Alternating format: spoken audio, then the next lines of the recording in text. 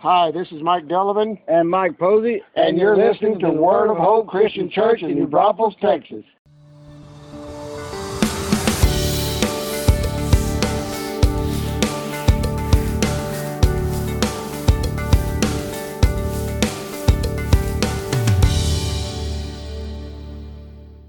Hi, everyone, and welcome. I'm Pastor Tim with Word of Hope Christian Church in New Braunfels, Texas. It's Sunday, February 18th, and this is your Sunday sermon. Today is part 7 in our series, Discipleship Matters, and I've titled the message, A Disciple Follows Jesus No Matter What. Luke chapter 9, verses 23 to 26, and Matthew 4, verses 19 to 22 are going to be our main scripture verses. I'll tell you more in a moment, but right now, join me in a word of prayer. Almighty and most merciful Heavenly Father, thank you for this amazing opportunity we have to hear from your word today. Lord, teach us about the commitment that we need to make as a disciple of yours, that we need to follow you no matter what. And I thank you in advance for all of this. In Jesus' name, and everyone said amen and amen. Now, I've included in today's description a link to a YouTube video of Dr. Shadrach Meshach Lockridge. Isn't that the best name ever? He is just an amazing preacher, and he preached a sermon that included what's come to be called That's My King segment. And I want you to really take a moment right now, pause this video, and go watch that, listen to it, and it's an amazing journey. You're going to see different things that are going to pop up and just really get in your mind. I've seen this video many, many times over the years, and I've actually played it during a couple of our services through the years as well. And there's different sections. Once you listen to it, there's different phrases that are going to pop out and they're going to really jump up in your mind. I had a couple of them that really inspired me. One of them is, I wish I could describe him to you. The way Dr. Lockridge says that is just amazing. He also says he's indescribable, speaking of Jesus. He's incomprehensible. He's invincible. He's irresistible. And the list goes on. So why wouldn't we want to follow Jesus? After knowing him through the new birth, why wouldn't we want to be disciples who make disciples by gathering, growing, giving, and going with the gospel, all for the glory of God?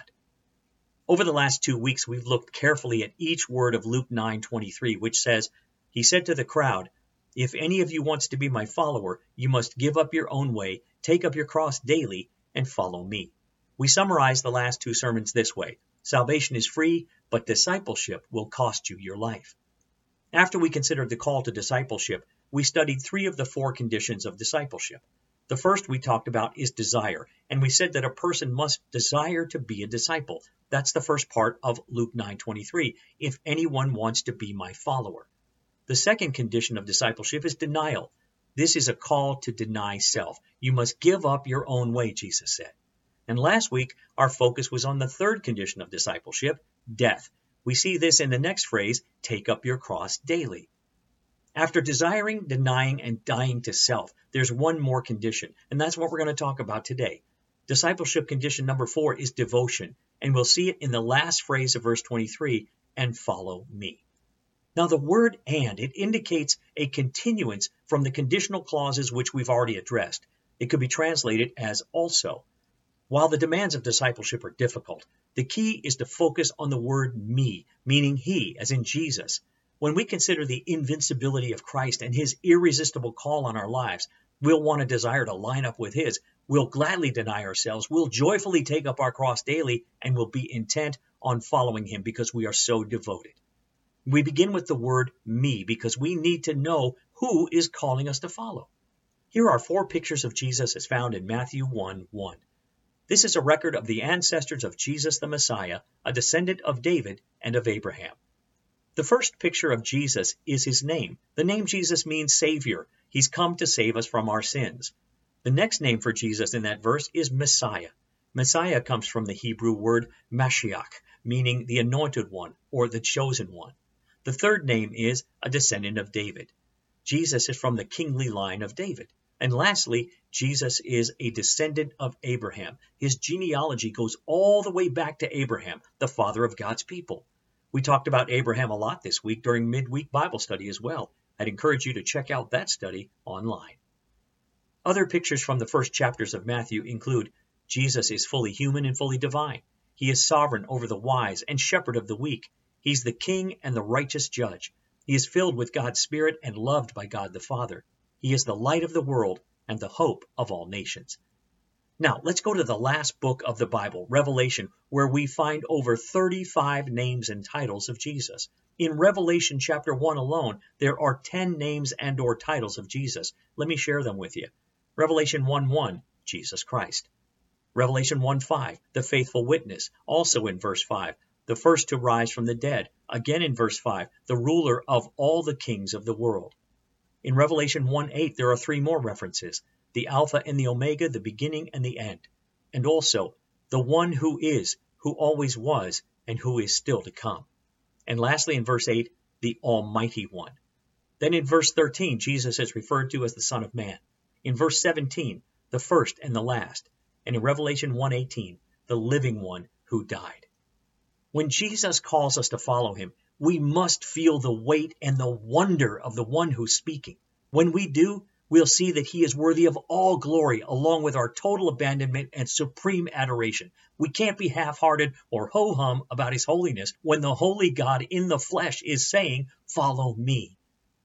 In a very challenging sermon called Follow Me, Pastor David Platt says, once you come into contact with the King of the universe in the flesh, the Savior King of the nations, the light of the world, and he reaches down into your dead, cold heart and saves you from the clutches of your sin and gives you new life, things are going to look different. When you respond to this me, when you follow this Christ, everything changes about your life. To leave behind, lay down, abandon everything in your life makes no sense until you realize who Jesus is. But when you realize who he is, when you realize who Christ the King is, laying down, leaving behind, and abandoning everything is the only thing that makes sense. Now the word follow, it comes from the prefix indicating union, and the word meaning path, road, or journey. It literally means to walk the same road with. In other words, we're to keep on constantly and continually following Jesus.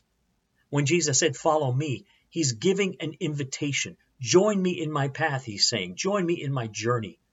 If we choose to follow, it means we're all about going where he goes because he's the leader, and we're all about doing what he does because he's Lord. We could say it like this: hear and do the will of the one who goes ahead of us. One pastor offers this helpful word picture. The chart of the true disciple directs him to renounce every path of his own choosing, that he may put his feet into the print of his leader's footsteps. Notice the personal aspect of this when Jesus said, "Follow me."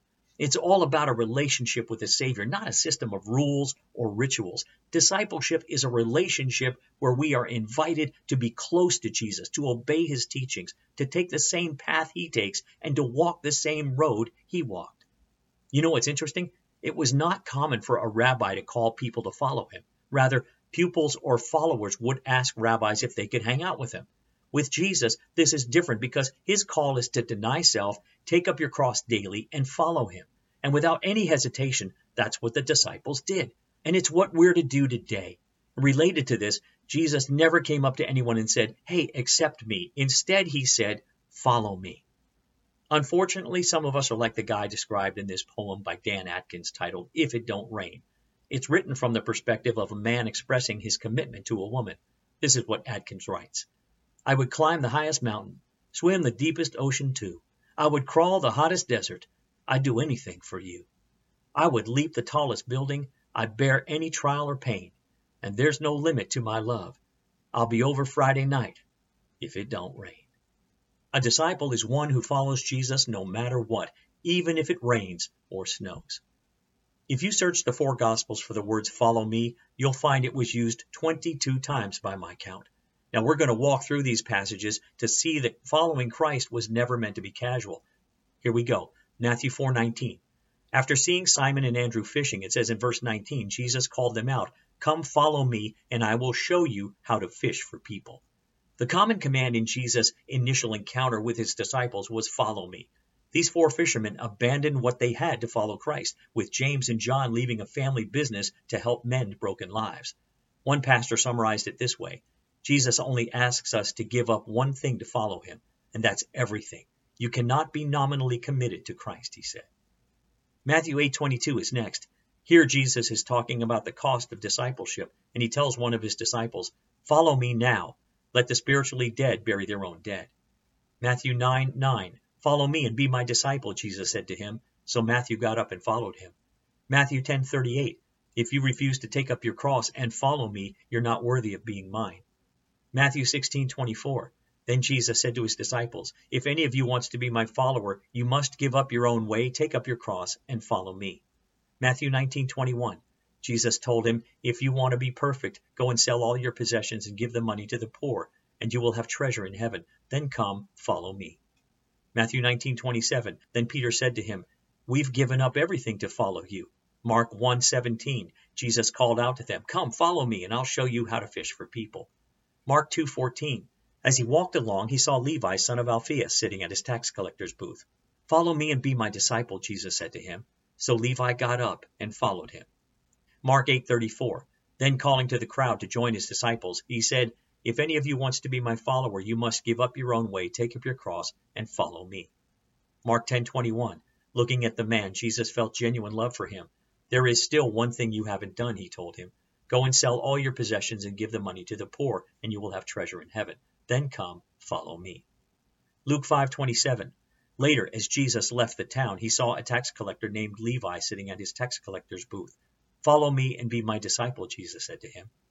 Luke 9:23, which has been our main scripture for the past several weeks. Then he said to the crowd, if any of you wants to be my follower, you must give up your own way, take up your cross daily, and follow me. Luke 9:59, he said to another person, come follow me. Luke 14:27, and if you do not carry your own cross and follow me, you cannot be my disciple. Luke 18:22, when Jesus heard his answer, he said, there is still one thing you haven't done. Sell all your possessions and give the money to the poor, and you will have treasure in heaven. Then come, follow me.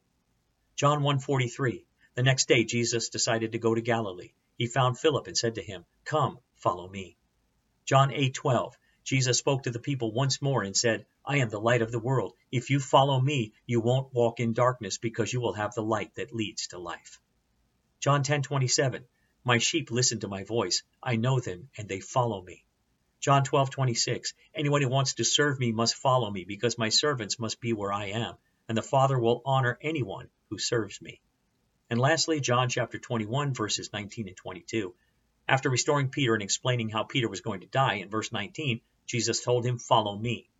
As Peter looked around, he noticed John and asked Jesus what his plans were for him. Once again, Jesus put Peter in his place in verse 22. If I want him to remain alive until I return, what is that to you? As for you, follow me. A disciple is one who follows Jesus no matter what. I appreciate Pastor David Platt's summary of what it means to follow Christ. He writes, to follow Jesus is to live with radical abandonment for his glory. To follow Jesus is to live with joyful dependence on his grace. To follow Jesus is to live with faithful adherence to his person. To follow Jesus is to live with urgent obedience to his mission. It's easy to add Jesus like we add friends on Facebook. It's much more difficult to be a full-fledged follower. Jesus is not an app that you can just add to your life. Because he's Lord, he wants your whole life. Are you willing to renounce every person, every possession, and especially yourself in order to follow Christ? Will you put your faith over your family, over everything else that's been first in your life? Is there something maybe that's keeping you from following Jesus fully? Luke 14:33 says, so you cannot become my disciple without giving up everything you own. After the call to discipleship and the four conditions listed in Luke 9:23, desire, denial, death, and devotion, Jesus concludes with three cautions in verses 24 to 26. Let's read them together. If you try to hang on to your life, you'll lose it. But if you give up your life for my sake, you'll save it. And what do you benefit if you gain the whole world, but you yourself are lost or destroyed? If anyone is ashamed of me and my message, the Son of Man will be ashamed of that person when he returns in his glory and the glory of the Father and the holy angels. So let's look at those three cautions individually. First, if you only focus on your own life, you're going to lose it. That's the caution number one. Verse 24 reads, if you try to hang on to your own life, you're going to lose it. But if you give up your life for my sake, Jesus said, you'll save it. If you try to hold on to what you have, you're going to miss what Jesus wants to give you. The person who seeks to save his life by not denying self in the short run will lose his life in the end. I turn to Platt again, who said, don't buy it. Some of you have bought it. The idea that all you need to do is make a decision and pray a prayer, and you can keep your life as you know. It's not true, Platt said. You become a follower of Jesus, and you lose your life as you know it. When you settle the surrender issue and commit to follow Christ at any cost, you're going to end up saving your own life, beloved. We would do well to adopt the Apostle Paul's purpose statement from Acts chapter 20, verse 24. But my life is worth nothing to me unless I use it for finishing the work assigned me by the Lord Jesus, the work of telling others the good news about the wonderful grace of God. C.S. Lewis once said, Christ says, give me all. I don't want so much of your time and so much of your money and so much of your work. I want you. I have not come to torment your natural self, but to kill it. No half measures are any good. I will give you a new self instead. In fact, I will give you myself. My own shall become yours. When we lose what has always been so important to us, we end up finding what we've been searching for all along. Speaking of those who are completely committed to Christ, Revelation 12, verse 11 says, and they did not love their lives so much that they were afraid to die. I'm reminded of the words of Jim Elliot, a missionary who was martyred in Ecuador, who said, he is no fool who gives what he cannot keep to gain that which he cannot lose. Incidentally, he wrote those words when he was in his 20s. The second caution is, if you only lock into your own success, you'll lose your soul. Jesus asks a probing question in verse 25. And what do you benefit if you gain the whole world but are yourself lost or destroyed? Jesus is using economic terms here: profit, gain, loss, and forfeit. You could gain everything and lose your very soul. You could make a lot of money and still end up in hell. Here's the question to ponder. Will I spend my life for the Savior, or will I waste my life on this world? One Sunday afternoon, Henry Ironside was preaching on a San Francisco street corner. He was challenged by an atheist, a leader of the Old International Workers of the World, the IWW movement, to debate on Christianity versus atheism. Before a crowd of 300 or 400 people, he accepted the challenge, adding, however, that he had one condition. The atheist must present at least 2 bona fide witnesses who had been saved from lives of disgrace and degradation by their belief, while he would provide no less than 100 who had been saved from the same state by the gospel of Christ. Hurriedly, the atheist declined the terms and left, to the delight of the crowd. Jesus Christ changes lives today, and he does so through demanding discipleship. Remember this, beloved, it's costly to follow Christ, but the price is worth paying. And here's the third and final caution. If you're ashamed of Christ, he'll be ashamed of you. Look at verse 26. If anyone is ashamed of me and my message, the Son of Man will be ashamed of that person when he returns in his glory and in the glory of the Father and the holy angels. There is a cost to discipleship, beloved, but there's an even greater cost to not following Jesus. We're called to confess Christ and not be ashamed of him, which is really difficult nowadays in our culture, and it will continue in the months and years to come. One way to confess and profess Christ is through believers' baptism. Let's not shrink back from the Savior or waffle with his words as we live in this adulterous and sinful generation. Don't bail on the one who will never fail you. It's time for the church, to be bold in our witness and loving in our gospel presentations. A disciple is one who follows Jesus no matter what. I want to bring this sermon to a close today, and I'm going to use Pastor Platt's conclusion. This is what he said. I hope it has been clear that to follow Jesus will cost you everything now, but he's worth it. But it's death to self. It's new life in him, but there's a cost. You can mark it down. There will be costs for all who truly follow after this Christ in this world. It will not be easy. It may cost you your life to live with urgent obedience to this mission. But I want to propose that the cost of non-discipleship is far, far greater. Because for many who sit back in a cultural veneer of Christianity without knowing Christ, there will be eternal consequences. Not just then, though, but now. To sit back in casual, comfortable Christianity is to miss out on the joy and the peace and the thrill and the satisfaction that comes from truly knowing Jesus from the Bible and following the Jesus of the Bible with all your heart. You lose your life and you find life. But if we don't, we miss life in Christ. So the consequences, the cost, will be great for us, and the cost will be great for the world. For 6,000 plus people groups who will continue without ever hearing the gospel, while those who have the gospel sit back and coast it through until they get to heaven. There is a steep cost to cultural, nominal Christianity in the world. So I urge you, Platt says, I urge you to live with radical abandonment for his glory. joyful dependence of his grace, faithful adherence to his person, and urgent obedience to his mission until we see the face of me we have been beckoning to follow. I'd like to finish today with a benediction over you, Hebrews 13, verses 20 and 21. Now may the God of peace, who brought up from the dead our Lord Jesus, the great shepherd of the sheep, and ratified an eternal covenant with his blood, may he equip you with all you need for doing his will. May he produce in you, through the power of Jesus Christ, every good thing that is pleasing to him. All glory to him forever and ever. And all God's people said, Amen and amen.